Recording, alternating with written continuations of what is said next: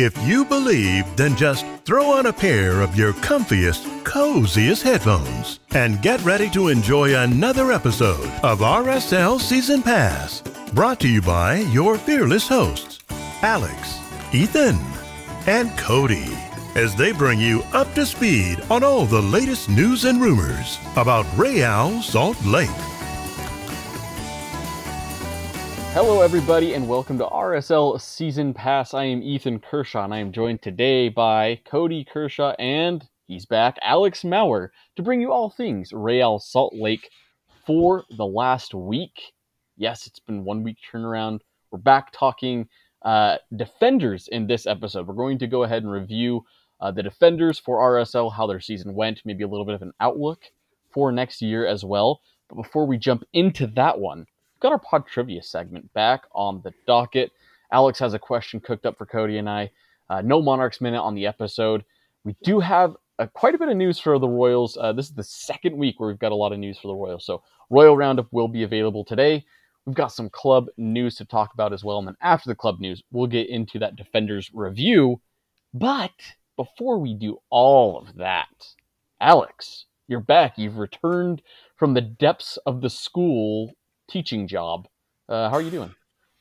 I was doing great during third period when my lesson absolutely crushed today, and then I was doing much worse in seventh period when the lesson did not go as well and I got observed by my principal. So I gotta say that was a tough one, but that aside, everything is going very well. And the lesson, I don't know, it was a good one, but they just, some classes just respond a little bit differently and life goes on. Much like, any team in MLS can win on any day. Any team or any period in the 8 that I have can choose to not read the book. And that is negatively impacting the way that they respond to some of the lessons. But I digress. It has been a great time all in all, and I am glad to be back. Thank you, Ethan, for the kind introduction. Yeah, well, I mean, it's glad to hear. It's good to hear your voice. I think with your absence, kind of on Twitter, I think people are probably wondering if you're even alive. So it's good to hear that you're alive and well at this point. Schools are killing. Speaking of Twitter, I also had to go private because kids were looking up my social media. So Twitter is like it's a dead space for me now. That sounded really weird, but that sentence was really interesting. Anyways, Cody, how are you doing tonight? Good. Better than Alex. I don't have kids looking me up on Twitter, so I'm in a great place. But you will have. They found my Letterboxd account. That was what tipped me off. That puts you in such a weird position. I could only imagine.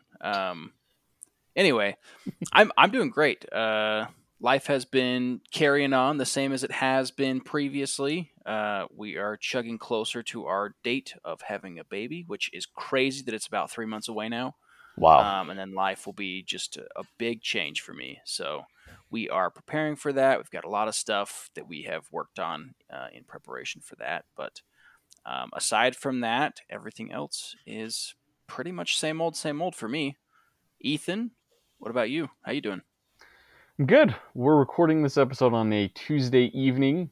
Nowadays, usually our best day that we can find to record. So it's good to be able to be back with an RSL Season Pass episode. Had a good week with the family. Took my daughter to her first ever symphony, which was pretty fun because she's interesting. She's not like most babies. We'll stick the symphony on and she loves listening to the music and like dances around with it.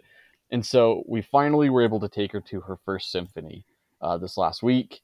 And unfortunately, she was very tired, so we only stayed for about half of it. But the half that she was there for, she loved. She was like dancing around, very happy. So it was a fun time. And then, was it yesterday? I mean, last week I went to the dentist to get a checkup done. And I haven't been able to chew on the left side of my mouth for like years. And dentists have told me, could be like a loose filling or whatever. So no one's giving me a straight answer. Well, I went to a new dentist last week, and they told me that I needed to get some work done. So I did that. And they're like, do you want the main dentist guy whose name is like on the dentist place, or like, because like it'll be like 2 months of a wait, or you can get this other guy who's like, he's available next week. I'm like, oh, he's the Alex of our dentist office. He's been a dentist for 2 months. Exactly. They didn't tell me that, but I was thinking this guy must have been pretty experienced. But they're like, yeah, he's available next week. So I'm like, I'm like, sure, why not? So I sign up for him and I get there, and this dude couldn't have been older than like 30 years old. And I wonder if I was like one of his like single digit patients wise, or like maybe double digits. Like there was a time where he would like put something in my mouth and he's like, nope, that's not going to work. Pulls it out, puts another thing. He's like, nope, not quite. Sticks a third thing and he's like, yep, that's what it is. That's what works. I'm like, to dude, his credit, dentists do that a lot because every mouth is different. So that's that could true, just be but him to making his sure credit, that. nothing wrong with people Bro. under 30. Let's just get that clear. I mean, That's another good point. Alex is also under 30, and as am I. So I'm just saying, like, if you walked into a dentist and you were going to get work done on your teeth, would you rather see a dentist who's like 40, 50 years old, or would you rather see like a dude who's under 30? Maybe he's got new, fresh ideas, baby. I Maybe want to there's see new I'm whoever. sure ways he to had pull some teeth fresh that he's been ideas. taught. I want to see whoever's going to take care of my mouth. That's who I want to see. Exactly. Yeah, I think that's usually an older guy for me. I feel more comfortable if I see like an older guy for some reason. I don't know, but and I'm not saying that younger guys can't be good, but like, dude, he was like questioning some things that he was doing, and his assistant seemed pretty new as well, and I felt like a guinea pig, and it sucked. And my tooth kind of hurts still.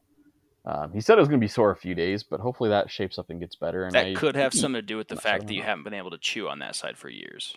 Yeah, it's probably true. Could be why it but still hurts. I'm hoping that the work they did eventually fixes it, and maybe a week from now I can chew on that side of my mouth and be normal again, because I would love that. And just Fingers remember, Ethan, crossed. everybody starts somewhere.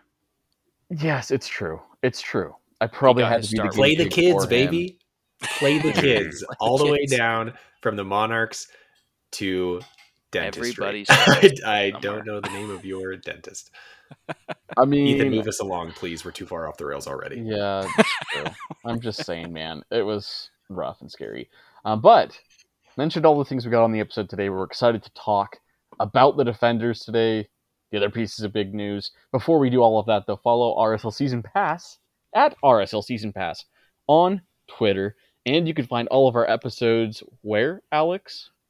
www.rslseasonpass.com. Yes, that's right. You can't forget the www.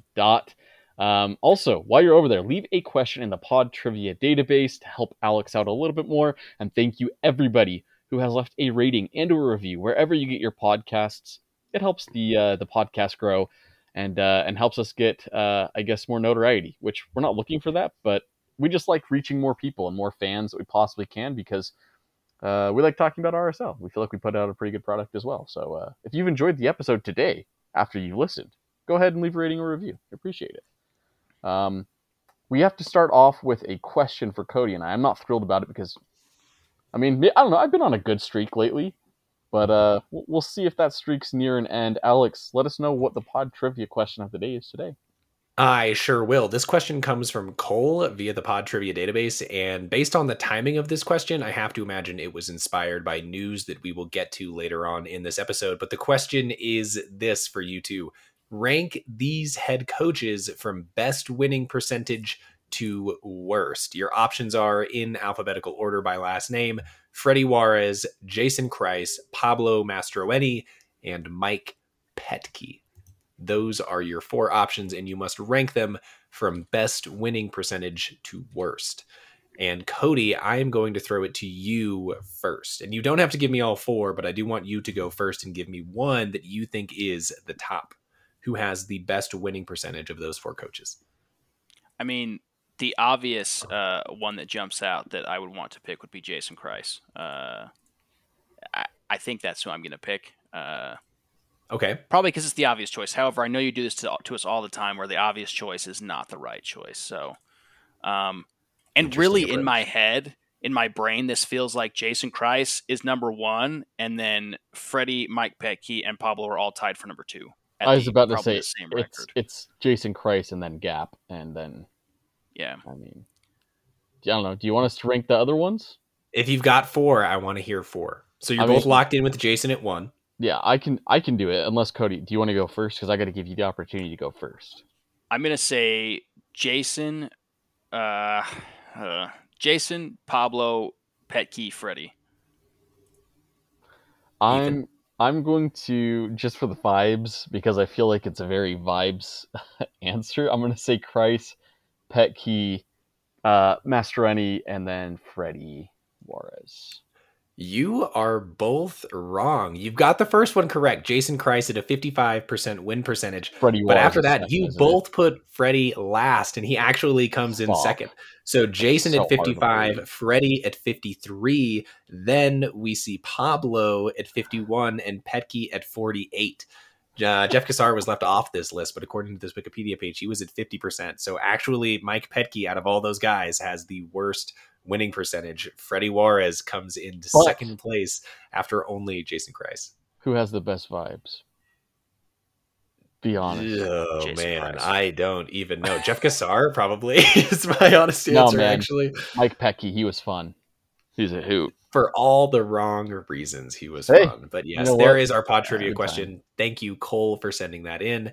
Reminder: yes, you can go find those at the website Pod Trivia Database. It's pretty easy, pretty fun. Thank you for your contributions. Yeah, Ethan, thank you, Cole. back to you. Thank you, Cole. Thank you, Alex, for the question. As I mentioned, no Monarchs Minute on the episode. Still in the off season for those guys. Still trying to shape some stuff up. We'll have more news probably for the Monarchs in the new year. Cody, we do have a Royal Roundup, though. Let us know what is happening with the Royals. All righty, I will do that. We've got quite a bit of news actually for what's going on. It's not a ton of major stuff. We've got one more signing that was announced, and she goes by the name of Imani Dorsey. She comes via free agency. The last team that she played with was Gotham FC, and I believe that was just this year in 2023. An interesting fact about her: she actually stepped away from playing soccer for a few months due to her mental health. She had a pretty nice story that she posted about this, about just kind of self-care and making sure that everyone's taking care of themselves. And I guess she has decided that now is the time to come back, and it was just a brief break. But some other facts about her: she actually won Rookie of the Year for her rookie year in the NWSL. That was in 2018, and she has had some appearances for the women's national team. So she's probably going to be a decent signing for the team. It seems like right now it's another person to sign to fill a roster space for the time being, and someone who we probably didn't have to do a whole lot to get, as are some of the other signings that we've had so far. And then just a reminder, we've got a couple of NWSL drafts coming up. We have the expansion draft that will take place on December 15th. That will see both sides, the Utah Royals and the Bay FC, both expansion teams, be able to draft players from other teams. We have the second pick in that draft. The Bay FC has the first. I wrote some rules down, but I'm not going to go through all of them. But just something to keep in mind: every team can protect a total of 9 players, and all other players must be unprotected. There's certain exceptions to that. Players under 18 are also protected. So anyway, outside of those 9 players, everybody else is basically up for grabs for the Bay FC and for Utah Royals. And then the NWSL draft will be coming up as well. That will be on January 12th. And we actually have the first overall pick in that draft. And we have 5 picks total. We have acquired a pick from, I'm not 100% sure, I think it was San Diego in the second round. So we've got 3 picks through the first and second round. Hopefully we can pick up some good young players from that. The interesting thing about that, I think, is that the U.S. has created a pretty good pipeline for women to get to the national team and to get to the professional level of play. So really this draft, I think, if you're putting it in comparison to the draft that takes place in Major League Soccer, I think there's probably better quality that comes out of this draft for what you're getting. So we might end up with some good players from that. Time will tell. But that will take place in January, and that pretty much wraps up our Royal Roundup for now. Likely a lot more player signings to come up, so stay tuned if that is what you are here for. Yes, just a side note as well to that, all teams that have traded players to us in the offseason, I believe, are protected from the expansion draft. So we're unable to take players from those teams that have traded players to us to this point. Part of the trade. Thank you, Cody. Yes, and I agree. There's going to be a lot of things coming up. Our plan in place right now is to record next week to do a review on the midfielders. And just add some news that is happening with RSL if anything happens in this next week. We're going to take like a Christmas break, a Christmas and New Year break. So we'll be off probably until the second week or so of January. And that episode's going to have a lot of Royal Roundup news, I'm sure. A lot of new player signings, players from the draft. It'll be a fun episode. Hopefully not as long as I'm thinking right now it might be. But regardless, yes, there will be more news. We'll keep you up to date on all of those pieces of news. Club news now. I'm calling this the fallout of Fallout. Elliot Fall, now gone as the GM for RSL. Relieved of his duties, there were rumors that he was in talks with the team to remain with the team in some different capacity. Unclear on what that might be or if that actually will happen.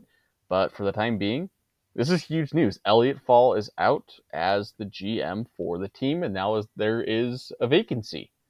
Alex, I know you have a lot to say, so I'm going to give you some time to talk to us and tell us about what you think about this move. I greatly appreciate the runway, Ethan, and I do have a lot to say, but I don't know that I'm as emotionally charged as I thought I might be when this day came, because I, like a lot of people, probably feel that Elliot Fall deserved to stick around. I don't know that he was great. I don't know that he ever moved the needle for the roster, but over the last 6 months, I don't know exactly how much more you could have asked for him. Bringing in Chicho was a huge move. Bringing in guys like Kevon Lambert, Nelson Palacio were decent depth pieces. Brian Vera, Carlos Andres Gomez, I don't know too much about. Delence Pierre, Luis Rivera. I've got the whole list in front of me right now, so that's what I'm looking at. I've really debated just speaking the entire list into this microphone. I don't know that it's worthwhile. The Deloy Hansen era and the era that followed, it's a lot of misses because he was spending zero money. And then as soon as he gets a little bit of cash, I actually don't really hate the moves. I don't think he was perfect. I've critiqued him a lot throughout this podcast in the time that, we've kind of spent covering the team. And I think a lot of that's been warranted. And I don't even know that he would push back on much of the critiques that we have as a podcast. I think his biggest miss is Brian Vera. I don't understand that move at all. When we were looking for a center back, why go out and spend TAM money on a left back and then try to convert him when you could have just spent the money on a center back? But I don't really want to get too deep into the nitty gritty with each and every signing that he's made, because I just don't feel that is as productive a way to spend this time as the broader big picture stuff. And when you're looking at the press release, they mention that they are looking to bring in someone who can essentially better develop the youth. The terminology they use, I don't know, I can look it up, but they are focused on building, I think, more through the academy and the Monarchs, which, if there's anything you can really hold against Elliot, it's that the youth have really not had an opportunity to shine here. We made it all the way to the 17.5-minute mark before I said his name. Jaziel Orozco should have been a starter this year in many, many, many games and just wasn't given that opportunity. Other guys like Elijah Paul showed well, but never got a chance with the team. Bertrand Jacquesin does well with the Monarchs, does well early season, doesn't really get much of an opportunity. Those guys, not super young, but then you look at some of the others that are breaking through, and it's just hard to ask a lot. We kind of had a lost generation with the academy between the guys like Justin Glad and all the way now to Axel Kai. Really not a lot of contributors have come up through those years. And I think a lot of that does fall on Elliot Fall because he is so central to that vision during that time period. And if that's the reason you want to move away from that guy, I actually think that's a really valid step for this organization to take. And I think it's a real big boy step to take. This is kind of a decision that you don't see too often from this organization, a real pivotal change. And to see it now so soon after new ownership has taken over shows me that they are legit. I really do think they care. I really think they are interested in winning. And that goes to show just how far, or rather it goes to show in their actions based on the money they've spent on the roster and now some of these personnel decisions.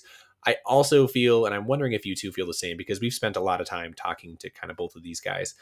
I don't think he ever had a real strong working relationship with Pablo Mastroeni. I just never saw it. They never really went to bat for one another. I think the furthest he ever went was on an interview with Spence Checkett saying that Pablo got like undeserved criticism, but that was pretty much it. They never seemed like they were I don't want to say defensive I or mean, for even what it's protective worth, of one another. It just the didn't exit seem like they interview with ever both of quite them meshed. together, the exit interview with both of them together was like kind of awkward. And like, I think Elliot said something nice about Pablo and like turned to him and like gave him an awkward smile, and it was like kind of weird. And so, yeah, Yeah, it I just agree with feels that. kind of power struggle-y. But to me, I'm confused as to why he wasn't outright fired. And not that I'm saying I wish he was gone, because I don't. Like, I think he's been fine and he's been with the club for so long. And I think he's done a lot of really good things and carried us through some hard times. But where else do you see him going? If you don't see him being the general manager, do you say he's going to go to the Monarchs? Is he the Monarchs general manager? Does he go back to some of the communications side of things like he started out as an intern? Does he become more like team administration? I don't understand why you're still in communications with him, because you have to imagine that's a very massive demotion. And if you accept a demotion like that, you're pretty much waving goodbye to any opportunities in an MLS front office, I have to assume. And maybe that's what he wants. And maybe the job was stressful. And he never seemed like a guy that really loved a lot of the work that went into being a GM, such as the radio and the press and player signings and things. He never struck me as a guy that was really into that sort of thing. And so if he just wasn't interested in the job from that sense, then I can kind of see why you might want to take something else. But I'm still a little bit confused as to why his name is still around. And I think we'd be remiss if we didn't, mention that the Jason Kreis rumors are for not general manager and not a coach on Pablo's staff. So that just to me adds even more confusion. Like, what other step in the ladder is there? Like, Kurt Schmidt is being promoted to sporting director instead of technical director. I don't really know that there is a distinction there other than title. And if it is a distinction, it hasn't been made clear to any of us what that actually is. His job description before was really nebulous, and I assume it will remain that way. Does Jason Kreis come in above or below Kurt Schmidt? Does Tony Beltran move to full-time GM, or are we actually going to do a worldwide search? Not that those things are totally incongruent and one can't happen without the other.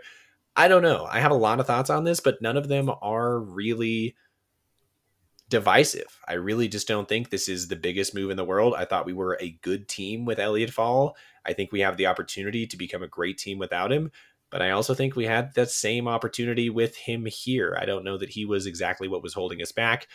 If the option was to choose between and keep either Pablo or Elliot, I don't know what option I would have taken either. So I think Pablo probably just gave a more convincing exit interview, and he's the guy that gets to stick around.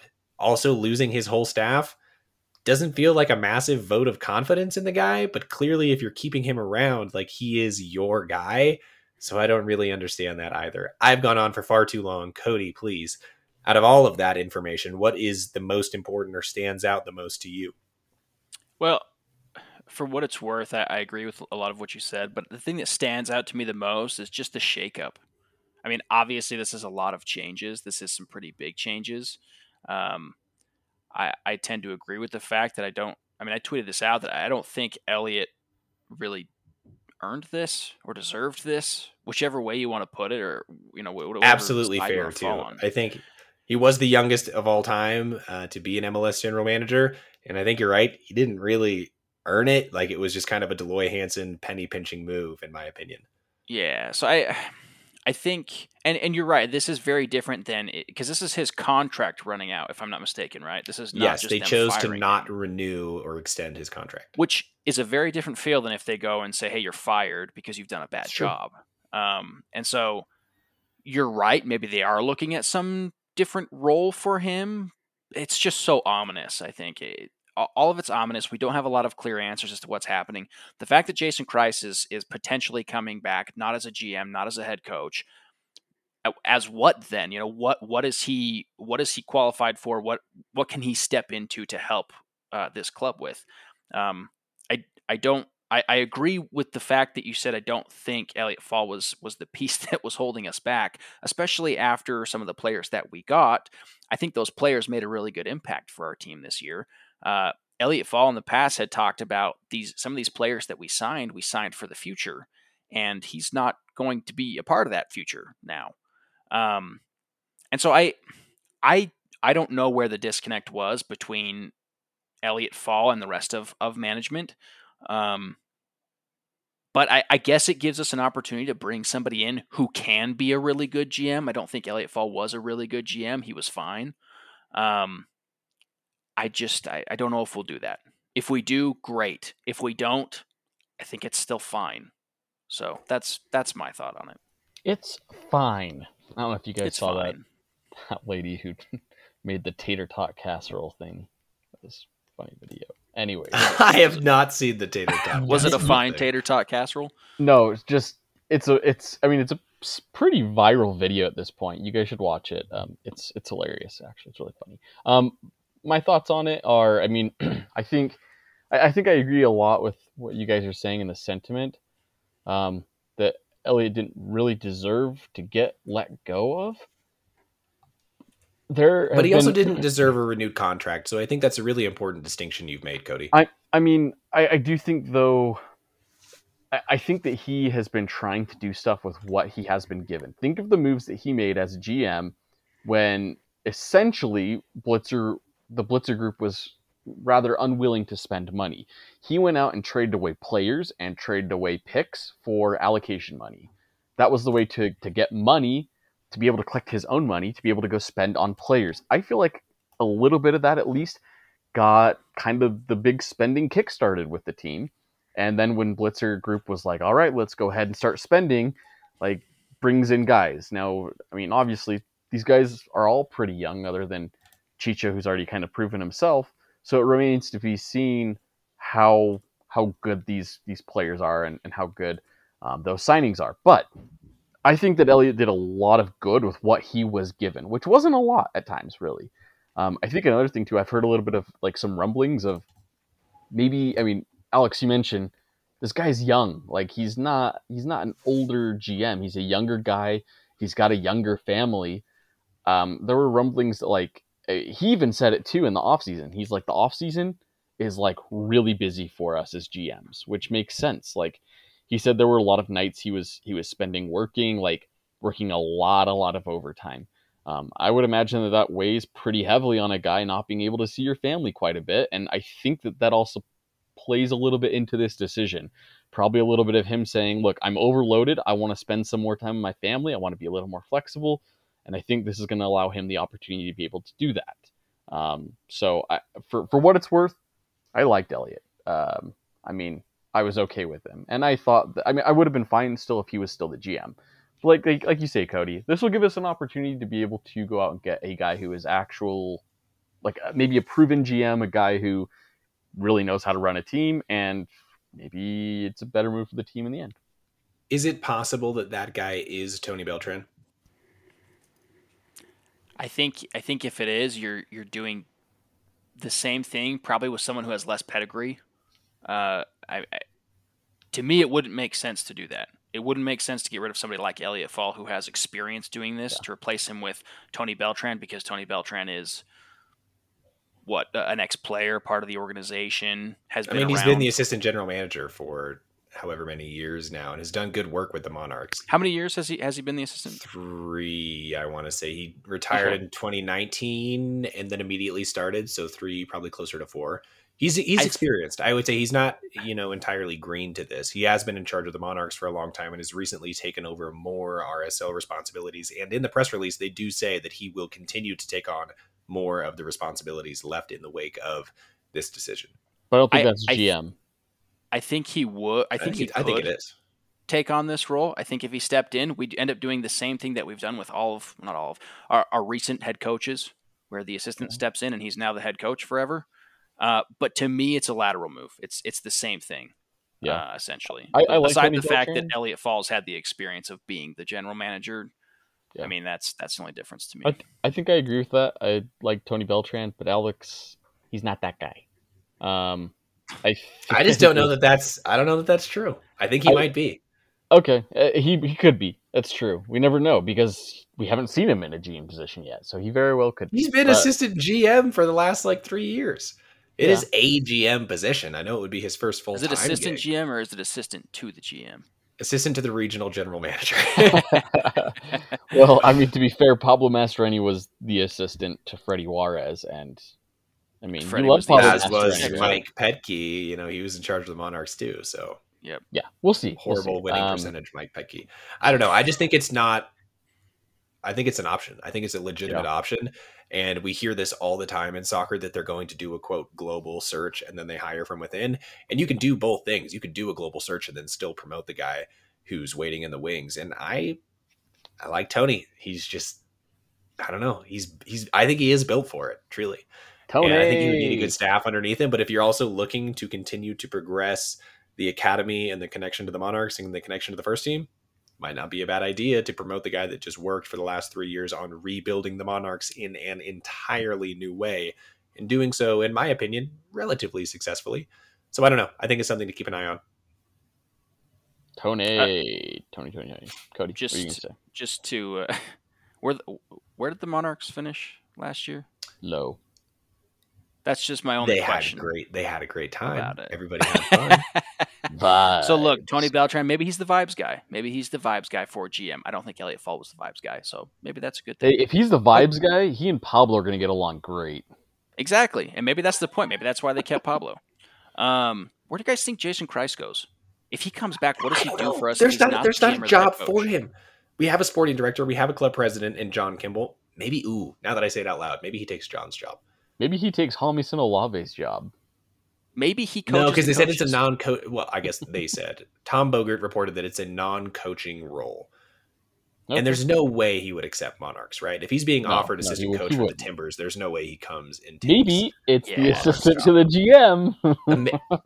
It honestly wouldn't stun me because he's never been in a front office role to the extent of my knowledge. He's been the USU 23 coach, an assistant with Inter Miami, obviously head coach at Orlando and NYC, both unsuccessfully. I don't think he wants a coaching job, and I don't think he's cut out for management. Scouting, maybe. We know our scouting department is bare bones. Perhaps he comes in that capacity. I'm just trying to think of things because there's only so many jobs in the organization. Yeah, I don't know. Maybe that's fair. I have no idea. That's fair. We'll see. We'll see what happens. So is he currently an assistant coach for Inter Miami? Jason Kreis? That's what he's doing right now, right? Not, I thought, because he left when Phil Neville left, right? Oh, did he? Okay. He was not part of Martino's staff. So he's just doing nothing right now. Yeah, I mean, he's sitting courtside at the Jazz game, and the Jazz are re-hosting it. So, but I think we're all in agreement that we would like Jason Kreis back in the organization. It says on Instagram that he is a husband to his lifelong love, Kimberly, and father of 2 terrific sons. So that's what he is right now. And head coach of the 2009 MLS Cup champions, Real Salt Lake. Yes, Cody, I agree. I think I want him back. Even if it purely is just fan service and vibes. Yeah, dude. Even if he's just a scout. I want that. Like, he gave me some of the happiest moments of my childhood. I want that guy rewarded for that. And without Deloy, like, I could see him really thriving here. And he and Pablo are culture builders. It's what they do. They are good at getting guys to fight. And we need a little bit more of that, honestly. It's been so stale for so long. And if he sells an extra 2,000 tickets a year, go for it. Hey, just a quick question to wrap everything up here. Would you rather have Pablo Mastroeni or Jason Kreis as your head coach? Just for Jason Kreis. Pablo. Whoa, wow. Pablo has had more sustained success than Jason Kreis has over the last not percentage wise. Kreis won us a cup though. Over the last 5 years. Yeah, and he hasn't been bad everywhere he's gone. He's been terrible everywhere he's gone. Well, the job he did with the U23s was horrific. So I have zero faith in Jason Kreis as a head coach. If Jason Kreis comes back, I bet Kyle Beckerman is somewhere within this RSL umbrella very soon after. Yeah, we'll see what happens. As Alex, you kind of alluded to, Kurt Schmid promoted to, what is that? Is it chief soccer officer? Was that what it was? No, director. No, not director. What was the position? Sporting director. Sporting director for RSL. So he gets a promotion within Inside Hire. And then assistants Matt Taylor, Nacho Fernandez, and Brett Jacobs released from the team. Nacho Fernandez was a goalkeeping coach. The other two guys, I believe, were just assistants to Pablo. That opens up some assistant spots. Alex, you mentioned Kyle Beckerman. Maybe Kyle Beckerman's going to fill that spot. Maybe we can get Nick Armando to go in and be the new goalkeepers coach instead of Nacho. Like, that'd be really cool to have these like ex-players come back and do stuff for the team. I don't Mirza know. should be promoted to the first team. Mirza's great. I mean, I don't know. I don't know if that is a promotion. I don't know, but Mirza I don't know. Ramos has just been incredible for the Monarchs. I agree They're with just you. churning out good young keepers. And then just the last piece of news that we have here: Brian Vera and Andres Gomez called up the Colombian national team, I believe. Saw this on Twitter. So they are with the Colombian national team. It's great to see guys from RSL getting call-ups and giving them something to do in the MLS offseason. Shall we move on to the Defenders review? Yes. I'd love to. Let's go ahead and get into it. We've got, I'm not going to name the number because I don't want to count right now, but we've got several defenders and goalkeepers to review on this episode. Let's go ahead and start things off with Andrew Brody. Andrew Brody played this season at right back and left back. I personally thought he played kind of average, to be honest with you. Last year, got a lot more playing time, a little less this year due to the emergence of Emeka Eneli, who we'll also talk about. But I want you guys to, I've got a little game for you guys. In minutes played for RSL this year, who do you think is 1, 2, and 3 on that list? Of defenders or of all players? All players on the team. Zach McMath, number 1 for me. Number 2 would be Justin Glad. Number 3 would be Brian Ojeda. Cody, what do you think? Probably Zach McMath, Justin Glad, and it's tough. Probably Ojeda. Well, we're talking about Andrew Brody, so I thought one of you guys would be able to figure that out. No way he's top 3. He is. Flip-flop the first 2. It's Justin Glad getting more minutes than any other player on the team for RSL this year. And then Zach McMath gets second, and Andrew Brody is third on the team in minutes played this year. It was something that was very surprising to me. He played 2,264 minutes. So he started 25 games and then subbed in for 4. 29 total games played this year. I believe he played something like 30 some odd games last year. So just a few more minutes played last year. Surprisingly, though, he had 2 goals and 5 assists last year. This year, he only has 2 assists on the season and no goals. So a little bit of a downgrade in offensive production. Defending production, there were times where we saw him get burned on the outside due to pace. Times where Emeka Eneli was favored over him. I like Andrew Brody. I think we all kind of preferred him at right back for a while on this team. And then with the emergence of Eneli, it's like, well, maybe he goes over to the left side, and now Oviedo's old, don't get me wrong, but Oviedo's kind of taken that job back. I don't know. I don't think Andrew Brody's going to be a starter in the 2024 season. I don't think he should be. Maybe he is, but I think Eneli deserves that right back spot. And Oviedo's old, but he did a good job. And I mean, what's 1 year removed from this last season, like for Oviedo? So I don't know. I think Andrew Brody maybe does kind of the same thing next year. He's maybe a middling defender, but like I didn't see too much this year that made me say he's the guy going forward at either side. I completely agree. Maybe it's the teacher in me, but I'm going to give grades, and he gets a C+ for me. Just barely above smack dab average, in my opinion. Yeah. He's 28. He is the player now that he is probably going to be for the rest of his career, and that's not a bad thing. Ray Gaddis, great right back. I think he's pretty comparable to Andrew Brody for me at this point, if not even a little bit better. And he's an MLS lifer, and I think that's a fine role to play. And for $250,000 against the salary cap, it's not a huge hit. Andrew Brody for me is a good bit piece, but beyond that, I don't think he's ever going to hit the ceiling that we thought he had, and which might have been greater than Aaron Herrera. I don't think he's ever going to get there, but for what the money is, makes a lot of sense. It's just crazy to me that Andrew Brody's at $250K and Musovski was what, 98? Yeah. Is that what he was at? It's all about the raise you want, I think. That's wild to me. Andrew Brody, I think I would agree. If you want to give him a grade, I'd give him a C because I think last year he was probably more of a B. I hope going forward he is just the backup guy at outside back, whether he plays on the left, whether he plays on the right. I think his ceiling is too low versus some of the other players that we have. And I want to see those players hit a higher ceiling than he has. I definitely agree with that. Andrew Brody will be interesting to see, especially when his contract is up, which I'm not sure when that is, but if it's up or when it's up, it'll be interesting to see if the team decides to bring him back.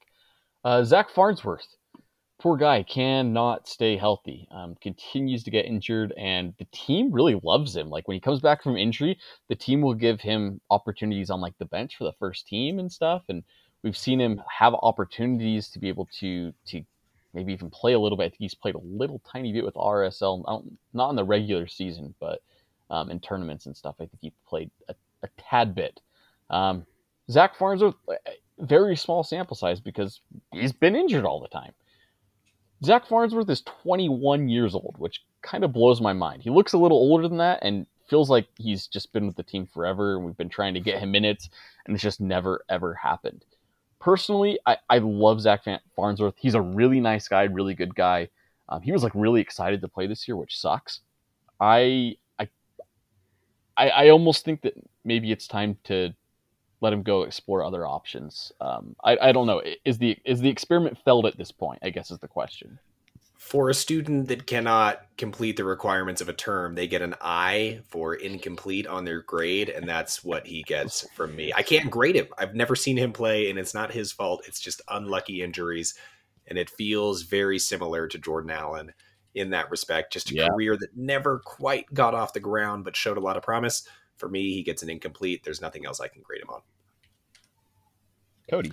Yeah, I think I just was looking at his injury history here, and the fact that it's listed as a hamstring, it's a difficult injury if you don't get it right. Has to be a shredded hamstring, like for to be at this point. It probably is. I mean, yeah, hamstring like made of actual ham. When you're out for as long as he's been out with a hamstring injury, that's not a good sign. I mean, it's been other things too. It's been ankle. I think it was knee at one point. It's not just been one thing. Right. That is true. I'm fine to move on from him. I think I don't know that there is the ceiling for him. And if there is, when is an injury going to happen again? That's the only question that I would be asking once he is healthy. And at this point too, you have to wonder if he would ever have the chance to supersede guys in the starting lineup and like contend for a spot, and I just don't know if he's able to. I think RSL at this point is better off signing somebody else as that depth piece, or as Alex would say, bring back Haziel Orozco to take that spot, which like you could probably put him even higher. Sure. You think Alex would say that? I don't know. I don't know if Alex would say that. We're not even Haziel Orozco is not even on this list because he did not play with RSL at all this year. Yeah, thanks for the reminder. Dude. But he should have had 1,000 MLS minutes this year. Let's make a guest spot for Haziel Orozco. It is egregious that he was not on this roster all season. How often did we struggle? Haziel Orozco or right back, or he's played, or center defensive mid. There were so many opportunities for him. He was terrible at defensive mid for the Monarchs. So hear what I'm not saying, but he could have had 1,000 MLS minutes this year. Let Cody talk. He has been starting for Larn FC pretty much consistently. A Mickey Mouse club. Well, yeah, but he's getting more minutes there than he got with RSL. So that's my point. Is that another Mickey Mouse club? That's my point, though, is that we can replace our backups with a Haziel Orozco, who is currently getting minutes in league play, which definitely counts for something. So Alex, I'd give Haziel a B this year because he's getting more minutes than most of our team. Alex, I feel like you are probably the highest on Haziel Orozco of anybody in the entire RSL fan base. I think I'm higher on Hazi than Hazi is at this point. And it's just become this snowball effect, and I just don't know where else to go. There's no more void that I can fill with this space. No more space in the void I can fill with this energy. That's what I was going for, and I got there, but it took me a while. I can't even say his name or I'll go off. Note to everybody who was listening to this episode: if you ever want to trigger Alex, just say that Haziel Orozco is too short to play center back. He's 5'8". It's your job. It is literally your job to figure out how to play your best players and to minimize their weaknesses and to make the most out of their strengths. It is your job as a coach to do that. To say that he can't do it because he's too short when clearly he's doing it at a high level, is just so unbelievably frustrating to me. To be High able to level fix Monarchs, whatever. But when you're deemed, and it was the wording of deemed too good for the Monarchs, but not good enough for RSL. What are we doing? What are we possibly doing in which our feeder team? There's no logical step between the two. Just unbelievable stuff. I'm done. Alex, you're talking about strengthening the biggest weaknesses for Haziel Orozco, and a lot of people see that as his height. Are you suggesting that he goes and gets leg lengthening surgery? I'm just saying it's an option. It's a possibility. As a coach, you've got to put everything out there for your players. If that's what it is, that's what it is. And Pablo needs to donate some bone marrow and make that happen if that's the case. It's unbelievable. It's unbelievable. 100% agree. We've talked way too long already about Haziel Orozco. About a player that's not on this list. I'm sorry. Yes. I'm sorry. Justin Glad. Justin Glad, as I mentioned, played the most minutes of any RSL player for the team this year. However, I mean, it improved greatly in my mind. Okay, I will repeat that. Justin Glad, I think, is a guy who improved greatly offensively this year. 5 goals for the team, and then fairly good with his passing as well. I think the biggest issue for Justin Glad is you're a defender, and a defender's job is to defend. And I think he took a massive step back this year. This is a guy who last year we were saying was maybe in contention to go play with the U.S. men's national team. And now he doesn't even get a sniff at that. Regressed quite a bit for Justin Glad, unfortunately.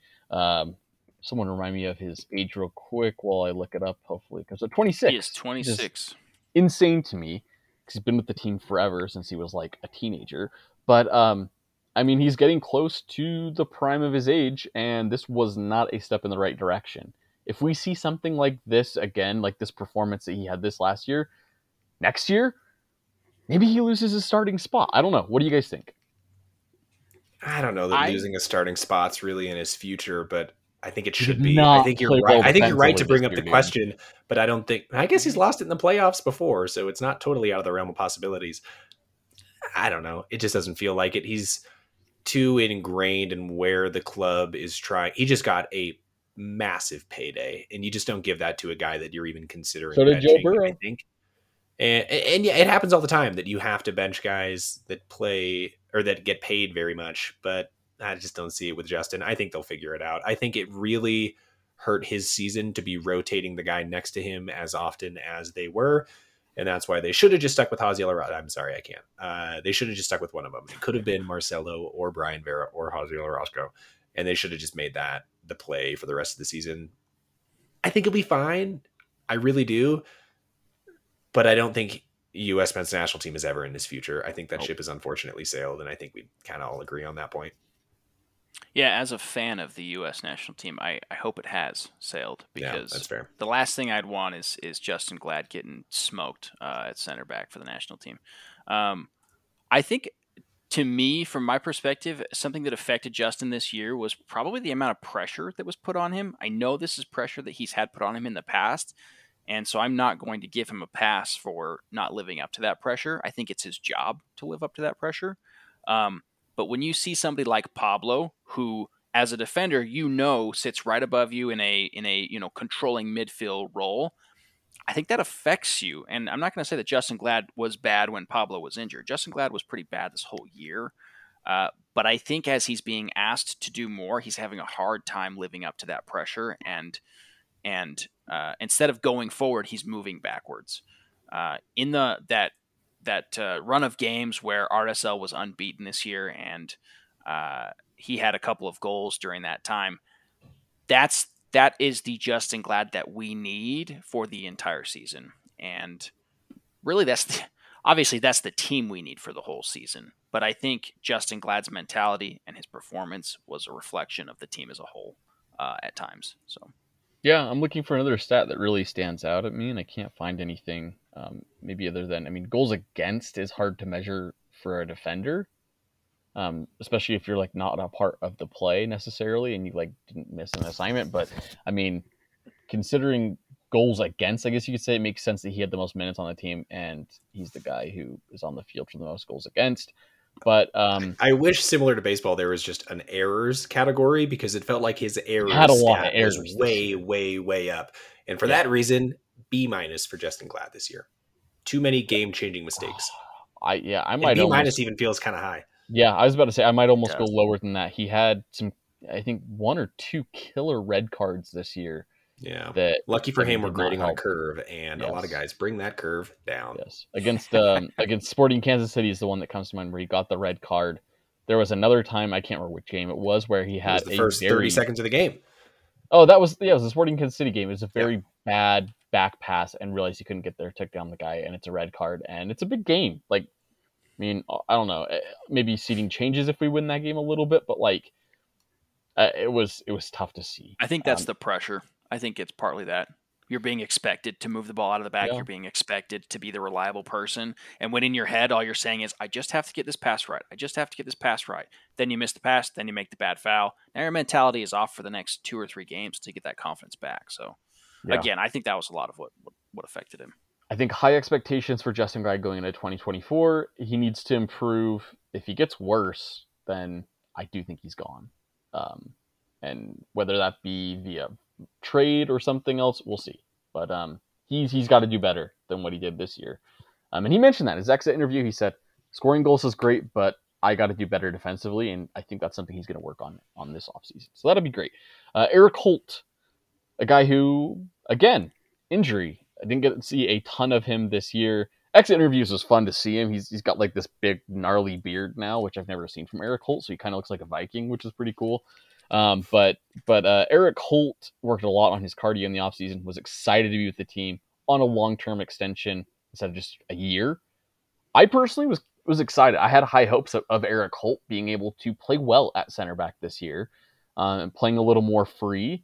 He did get some minutes with the team, didn't look particularly great in those minutes, and then gets injured and is out for the year. And so maybe it's a little kind of like same sort of situation with Justin Glad, where like he kind of regressed. He looked maybe more positive last year than he did in the minutes that he had this year. And coming back from an injury is never easy, especially a long-term one like he had. He's got to do better next year, or he's going to lose his depth spot on the team. And I think, I personally think we're talking about all these center backs. Center back for me is the biggest spot of need for RSL in the offseason. Like, we need, maybe I'm crazy because I keep saying Justin Glad and Brian Vera are clear starters there, but like, I don't know. If we go out and make a big splash signing at center back, who's to say that like Justin Glad? There's a lot of games. Like, there's going to be rotation. We did make a big splash signing at center back. That's what I really want to make sure people understand. Brian Vera was a big signing at center back. Left back. Elliot missed. Again, I don't think we've talked about it. I'm not going to rehash it, but that was probably his biggest miss is Brian Vera. And so if we're looking at center back, we tried to make that move, and we have tried to make that move season after season after season. How long have we been looking for a guy to pair next to Justin Glad? It wasn't Natum. It hasn't really been Marcelo for ever more than a season at a time. It's not Brian Vera, I don't think, and I don't think that's going to change. It hasn't been so many other guys, and I think it's kind of our white whale, and if only we could promote from within, but apparently that doesn't seem to be a possibility. This is too long of a way to say that Eric Holt is also not that guy. And like you said, Ethan, he's probably on thin ice, so much so that his spot on the roster is probably in jeopardy moving forward. And unfortunately, much like Zach Farnsworth, I have to give him an I for this season because he just simply didn't play enough to warrant a grade, and I can't hold that against him. Yeah, it's too bad that he did pick up the injury that he did. I would have liked to have seen him get some more experience and just see what he was capable of this year. I don't care if we have him next year. If he's gone, then that's probably for the best at this point. You guys nailed it. Defense is our biggest position that we are in need of at the moment. We shored up a lot of our attacking questions last year. Mm-hmm. We're going to have to do that in defense next year. I agree. Eric Holt, man. I mean, if you're going to play, please be good this next year. I want it. I guess we'll just talk about Brian Vera because I know Alex is itching to do that. So let's just jump ahead to Brian Vera. Goal of the year candidate. Some nice, maybe a little fortunate free kicks this year. We know he can hit it from distance now, though. So he will be on free kicks quite a bit, I'm sure, next year. Not great defensively. He did make some errors, but I also think he's learning. And I think Alex, I'm glad you finally admitted that he's a center back because I was Whoa, thinking whoa, about it today. whoa! Yeah, I don't you know that admitted I it. did that. Center back signing. I heard it on this Oh episode. Go yes, ahead and read it I on think back. we've forced him to be a center back signing. Yeah, I that's don't fine. think But he is Alex, a center back. have you ever seen a left back as big as Brian Vera is? Like, have you ever seen this like huge left back dude? Nah, man. It's always center back. Like those big beefy dudes like Brian I've Vera. never It's center seen a back. center back as small as Haziel Orozco, and yet he still is one, Ethan. Is he though? Not for RSL. He is not. He's not. Get wrecked. No, I thought Brian Vera did okay. I feel like he actually got better at the end of the season. Maybe that's a hot take for Alex and too much for him to handle, but Yeah. I think he got a little bit better as the season went on. I think off season, getting acclimated to the team, improving on some things. I mean, I brought up with him and said that he led the team in yellow cards, and he like felt kind of guilty and was like, "Yeah, I've got to do better on that." So I think something he's going to be working on, hopefully, is like his patience and discipline on the field. I think if he does that, he'll be fine.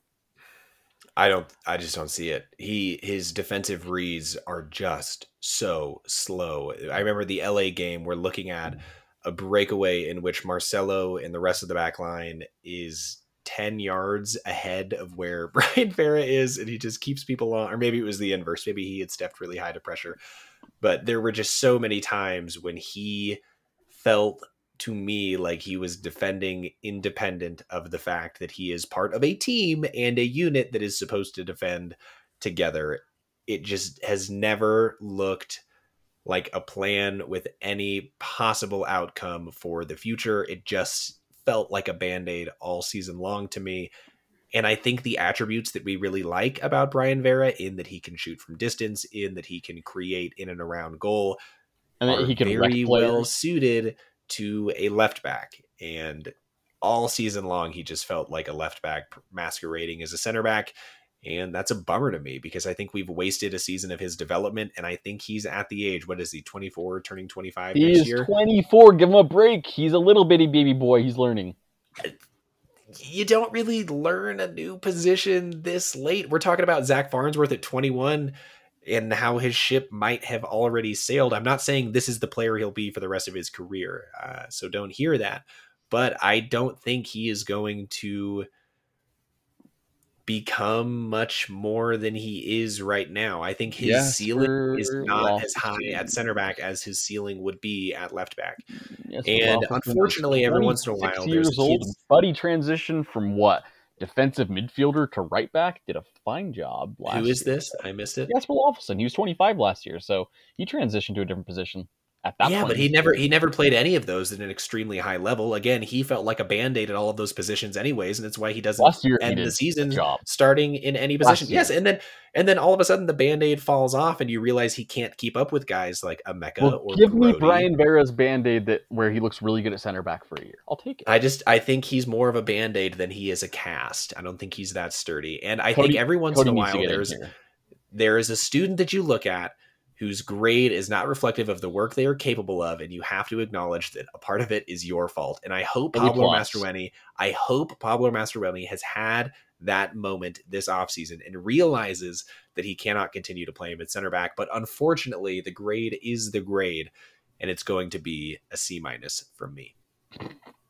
Wow. All right. I think most of what you guys have said is fair. I'm a little bit higher on Brian Vera. I think he has made his share of mistakes. I think coming from he was playing in the Colombian League before he came here, right? That's where he was at. I think that is typically a more physical league. I think it's a more physical area. What I think we signed Brian Vera for was his outlook, not necessarily what he provided at the moment. However, he was asked to fill in a role that Marcelo Silva could not fill this year.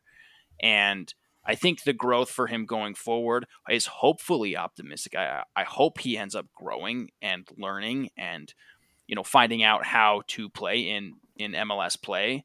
And some things that I wanted to highlight a little bit, Ethan, against your point, you mentioned you don't know if you've seen a left back as big as Brian Vera. Brian Vera is listed at 5'11".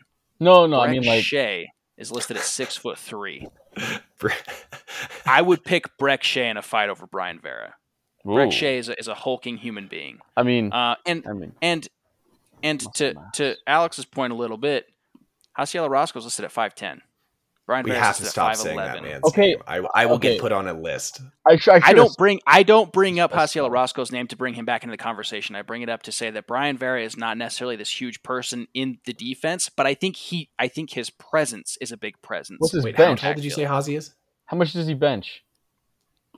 How much does who bench? You're talking about Brian Breck Vera. Shea? No, Brian Vera. I was in bigger guys. I wasn't indicating height wise. I was talking about. You're saying he's buff. He's a beefy boy. Yeah. So is Breck Shea. No, he's not. Breck Shea has had way skinny. too much airtime on this podcast.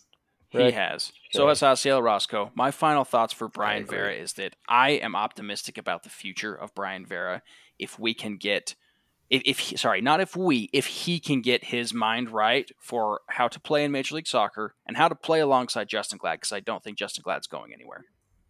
Breck Shea is 181 pounds. We have Years got old? to stop talking about Breck Shea. But there are too many people on this list for us to continue talking about Breck Shea. We have to hit hyperspeed on these last ones. Oh shoot, Brian Vera is 170 pounds. I guess I ate my words. Whatever. Hyperspeed. He's a strong Breck Shea. guy. Okay. Brian Oviedo, 33-year-old left back, returning with RSL. Brian Oviedo did a good job at the end of the season, especially I think he reclaimed that left back spot pretty well. I personally think when we talk about Emeka Anelli, he might start working on his left back play, but I think Oviedo did a great job, and personally, I think he secured the left back spot for a starter going into 2024. Yes. I think Alex gives it a yes. Professor Alex, I think he's good depth. Like you mentioned at the end of the year, I think he looked a lot better and a lot closer to the guy who was starting World Cup games than the guy who started the season for RSL. However, I think Brian Vera should be starting at left back, so I don't agree that Oviedo should be the starter. I think he's good depth, and for that reason, he gets a B+. Have fun with Nelson Quinones, Vinicius Jr. light on the right side, running right past Brian Vera because he can't keep up with him. Oviedo's got a better shot at that than Vera. I think Oviedo is probably best suited to me as a backup piece for this team. I think if you want to compete, if you want to improve your defense, you got to have a better defender out there. Whether that's Brian Vera and we get a new center back, or it's a new left back. Well, whatever that looks like, I think there's room to improve over Oviedo, but you can keep him as a depth piece. That's probably something we'll talk about in the future too, Alex. But that's right. If you move Brian Vera to the left back, you've got to sign someone else at center back because there's no one else that's going to start there. You can't. Or you just bring Haciel Orozco back. Yeah, guess what? The team's not going to do that. Free space on the RSL season pass bingo board. Speaking of Marcelo Silva, regressed quite a bit. Just a guy who has lost it quite a bit. We talked about Dami on the attacker episode, Cody and I. It's a similar situation, I feel like, with Marcelo Silva. Not playing as well as he has in the past, getting a little bit older, still injury prone as we saw this year. And I think that he's kind of probably a replaceable piece at this point. A guy who's not consistently starting. He's still under contract with the team, so maybe next year he leaves. But I think that there's somebody else that could play better minutes at center back this year for RSL. And I think maybe that guy's Kevon Lambert, who we'll talk about in the midfield episode. Maybe it's Kevon Lambert who gets more minutes than Marcelo at that center back spot this year. I don't know. I don't like Marcelo for next year, though. And Marcelo's contract is an interesting one because according to the club press release on December 16th, 2022, RSL and defender Marcelo Silva have agreed on a new multi-year contract for the 2023 MLS season and beyond. So that reads to me, multi is at least 2, so through 2023, through 2024, but could also be 2025, and that feels like a lot, so hopefully it's not. But man, he feels just cooked. There were some, and he is over the last Marcelo Silva will be 36 years old. Over the last 7 years, I think Marcelo Silva is probably my favorite RSL player, and that includes Rusnak and Dami. And I just love the man. I just think he was very, very fun for a very long time, but I do think that time has come to an end. And when somebody's time comes to an end, their grade is normally reflective of that. I'm going to go D+ for Marcelo. He was bad in a lot of moments this year. after a strong start, which is tough. And I think if you show that potential and then you regress so far so fast, your grade should be reflective of that. So that is my thoughts on Marcelo Silva. I don't think he gets any better. I don't think he stays any healthier. And I think the best is behind us. I agree. Now I think for Marcelo Silva.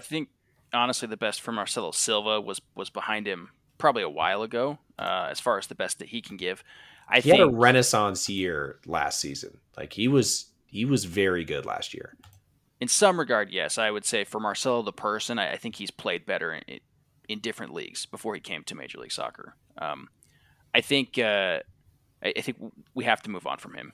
He's probably a depth piece as far as center back if we keep him, but it was very clear that he lost a step trying to keep up with players, trying to get back to tackles that he was too late on. When that happens, it's kind of time. And Major League Soccer as a whole is, I don't know if you guys share the same sentiment, but it seems like we're moving towards an era of very quick players, a lot of behind the back through balls, or being able to be able to just get behind players with speed. It's a lot less technical. I think Marcelo Silva plays better against technical players. But yeah, he didn't do great this year, and I don't think he would do good next year. Yeah, to be fair, fun fact about Marcelo Silva, he actually weighs the same as Brek Shea at 181 pounds. Marcelo Silva is the Marcelo Silva is the family dog that you have loved forever, had some great memories with, and it's probably about time to just like put him down, unfortunately. That's a really sad analogy because our family just put down their family dog like 2 or 3 days ago. Yeah, I was thinking about Ethan that. Knows that. Why are you bringing that up, Ethan? That's a wow. touchy subject right now. No, it was just the analogy I could think of, which I think is a fair analogy, probably. I don't know. It's a little dark, but it's probably fair. And to your guys' point, sorry, I've just gone way off the tracks here because we've been recording for so long. We got to speed run this. We have to speed run this. Christian Fuchs used to play for Leicester City, was 196 pounds, and he played a left back. So I guess I'm just disproving my point. I know no one cares about that. Just who weighed more, your family dog or Brek Shea? Definitely. Sorry. I didn't know if it was time or not. Let's move on. Bodie Hidalgo. RSL season pass after hours. Bodie Hidalgo, excellent. Bodie Hidalgo, I think played well and developed pretty well this season. Got a lot more minutes. Obviously has the trust of Pablo Mastroeni, and I think we'll probably see even more minutes than last year, this next year in 2024 from him. A guy who can play really dual position wise at right back and kind of right wing even. A guy who's a cardio king, gets a lot of minutes out there, and Pablo loves him. And I think his development is probably right on par with something that maybe we want to see from him. Maybe expectation-wise, a little bit better than we thought. I personally didn't think Bodie Hidalgo was going to turn out to be anything useful, but he's proving me wrong, and he played pretty well this year. I think he's got the opportunity to develop into a very good player in this league and potentially be sold at some point. Agree. I never saw it with the Monarchs. He played a lot of Monarchs minutes, and he just never stood out to me. And now he's getting a real run, and it's crazy what an opportunity will do for a player when you've got the confidence of the coach. But I digress. I think he had a above average season, and above average normally nets you about a B, and that feels like what he deserves. So that's where I land on Bodie Hidalgo. Well said. I think for me, my feelings on Bodie are a little bit. I could go one way or the other. He's only 21 years old, so it's awesome to see him get as much playing time as he did at only 21 years old. However, at some point, he's going to have to find either a better balance between the two, or find his role as a more defensive outside back or a more attacking outside back. If you're asking him to play as an attacking outside back, he only had 1 assist this year. So that number is going to have to increase if he wants to be that attacking outside back. If he's going to be a defensive outside back, I think he did better in that role this year. But I don't know if he's best suited for that. Again, he's only 21, so I think he has time to figure that out still and develop. Yeah. I think he's got a lot of bright years ahead of him. Emeka Eneli, last defender on the list. We've got 3 other goalkeepers to get to, but last defender, Emeka Eneli, breakout player this year. This year he was last year's Jasper Loffelson. Played fantastic. You guys know my sentiment, deserves to be the starter at right back for this team going forward, I think. I think he's got a lot of developing to do still, especially defending-wise, but his passing looks okay. He could probably improve there too. But pace-wise, it's something I really like about him. His ability to keep up with guys on the wing is essential. And Andrew Brody, as I mentioned, was getting cooked at several times this year. And so I think Emeka Eneli's innate characteristics give him a little bit of an edge over Andrew Brody. I want him starting next year, and I love Emeka Eneli. And I'm going to give him a grade before you do, Alex, because no Emeka Eneli slander. It's going to be an A for me, dog. It was going to be an A for me as well. You can't ask for let's much more go. from a rookie than we got from him. It'll be interesting to see if he has a sophomore slump similar to Jasper Lefelsind. I don't think he will, but I do think it will depend on if he can solidify his place on the roster. You can only get so far as a Swiss Army knife, and I think he's probably best at right back over center mid. But I think it's more close. of a need I think too. if you just land on one of those two and continue to give him opportunities there, he will really grow. But I think it'll be tough on this roster to cement himself in either of those positions. But again, I think he was great. Ethan, you went to a preseason game and called your shot, and you were right, and that feels good. I think I would share the same sentiment. I would give him an A as well if I was giving grades for this. I think and I think that's because of the expectation you have for somebody like Emeka Eneli. You don't expect a rookie to come in and make the kind of impact that he made. And not only did he make that a solid and positive impact with the time that he got, he really minimized his mistakes in play. Something else to keep in mind with him, he is 24, so he's a little bit older than some of the other players. I think we view him still as a rookie, and so we think he's a little bit younger. But being 24 years old, he does have a little bit more experience. And so his ceiling may be a little bit lower as far as what he can achieve in the future. But I think for what he did last year, if he can grow off that even the slightest, he's a really solid player. Give him a 5-year max deal, but he's deserved it. And I want to point out, too, I think I was the one in the preseason training who told Ethan that Emeka Eneli looked good. And then Ethan brought it up on the podcast. So I'm going to steal some of that share.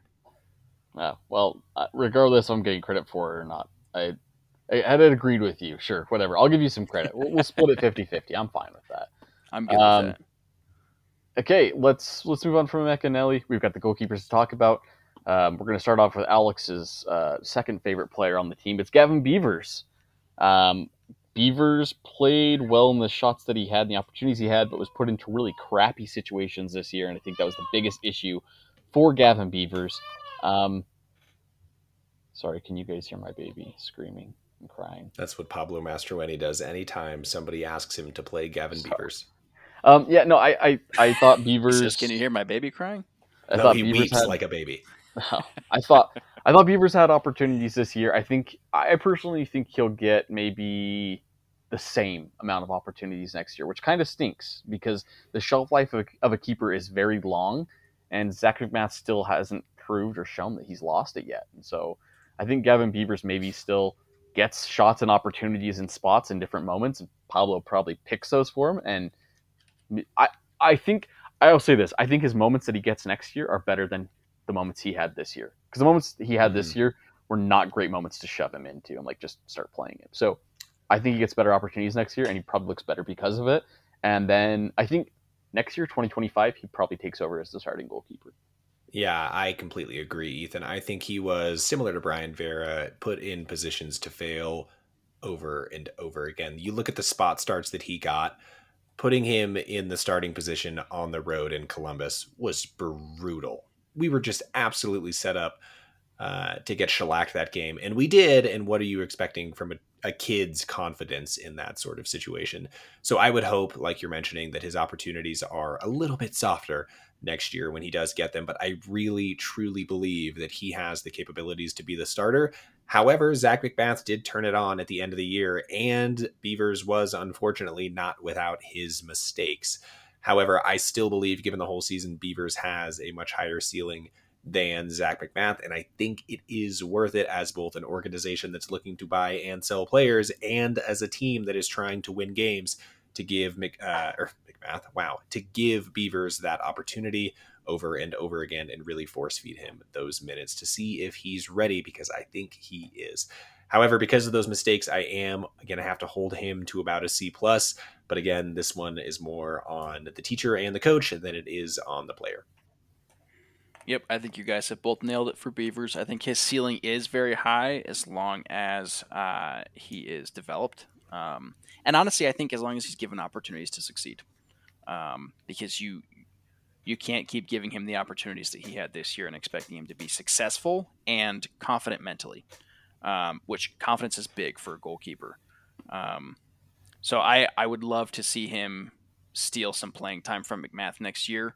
Right now, it kind of looks like he's going to be in the same spot he was this previous year. I hope that's not the case. I do hope that he's able to leapfrog Zach McMath this year, but we'll see what happens. Footgrass Gomez, in case you don't know who I'm talking about, it's Toe Moss Gomez. You guys get it? That's a really bad dad joke, but I hope someone out there got it. Alex, processing. It's too late. It's too late. Yeah. It's Tomas too late. Gomez. I think a lot of people might not share my sentiment about Tomas Gomez. Personally, I was just like, let's get rid of him. Like, he's just like a waste of a roster spot, like a clog. But in his exit interviews, he seemed like surprisingly willing to just chill on the bench and like be a mentor for like guys like Gavin Beavers and like help out where he can, like kind of just be like the proverbial water boy for the team, which is kind of weird from like a 28-year-old goalkeeper who should be in like the prime of their career. But he seems like he really wants to stay with RSL. He will this next year under contract, and I'm fine with it. Guy who never plays to just be the team cheerleader. Sure, I'll keep him. Third string goalkeeper. Yep. I've got nothing against him. He is the highest grade on this report card. He gets an A+ because he did not put a foot wrong all season. And I bet that bench was pretty warm. I bet he did a great job in that regard. I bet, call me crazy, I bet he is heavier than Breck Shea. There, I said it. I'm going to look it up. Ooh, I would believe it. There, My final thoughts here is just, I would love to get paid to do that same amount of work that he does. And so I'm sure he is happy with it. Ethan, that laugh tells me that he has got to be heavier than Breck Shea. He's 13 pounds heavier than Breck Shea at 190. Boom. What's Breck Shea's full name? Isn't it like Breckenold Shea or something like that? Breckenold. Maybe. Yep. That's actually a front runner for one of the names of my child. It's Breckenold. Gavin Beavers is heavier than Breck Shea. Gavin Beavers 183 pounds. Eric Holt's 185 pounds. Goodness me. Bodie Hidalgo. Tell me Breck Shea's Dane Breckenshea. I knew that. Man, I'm getting old, dude, because fully flown off the rails. We have. Alex, let's get back on track and finish out this episode. I used to wake up so early to watch Breck Shea maybe get off the bench for a bad Premier League team. Good Breckenold. I used to wake up at 6 to see if DeAndre Yedlin might make an appearance for Spurs. How far we've come, boys. And now we get to watch Serginho Dest pull red cards in friendlies, so not friendlies, but in U.S. men's national team games. We've gotten way off track, so we're just going to finish up the episode with one last guy to talk about, and that is Zach McMath, guy who played pretty well this year. I think he started off the season a little rough, and that was probably due to his injury, as he mentioned in the exit interview. However, got a lot more better as the season wore on. Stood on his head in the last few games, made some really important saves near the end of the season. I think he did the best he possibly could with what he had as well. And like I said, I think he starts next year as the goalkeeper for this team until he shows that he loses it. And maybe he loses it next year and we get a Gavin Beavers replacement at some point in the season, but I don't see it. And Zach McMath is great, and he's going to be the starter for this team, and I love him. I've said for the last 2 years that I don't think he has had a save that has changed a result for us that another goalie could not make until about the last 2 months of the season. And I think he had 3. If memory serves, there were 3 saves that I don't think 80% of other goalkeepers get to in MLS. And I think that is important. So I'm happy about that. And for that reason, he's going to get a strong B+.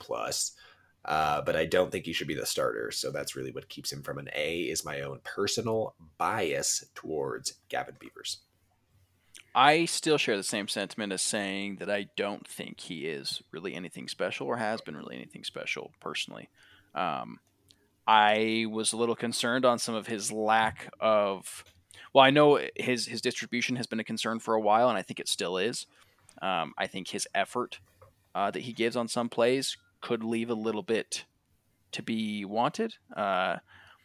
And that's my own personal feeling about it. I fully acknowledge that I may be wrong in some of those situations, but I would agree in saying that I don't think he should be the starter next year either. I really would love if we can give Gavin Beavers a shot.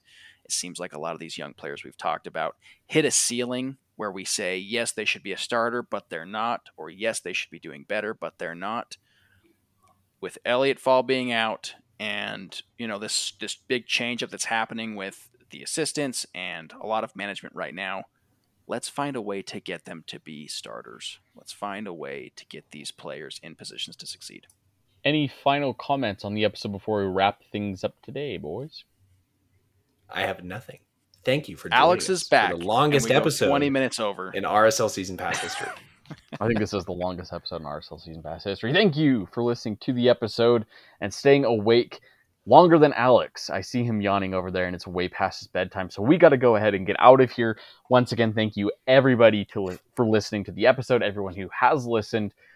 Be sure to find our episodes at www.rslseasonpass.com and leave a question in the pod trivia database. Also, thank you, everybody who's left a rating or review. Leave one if you feel so inclined wherever you listen to your podcasts.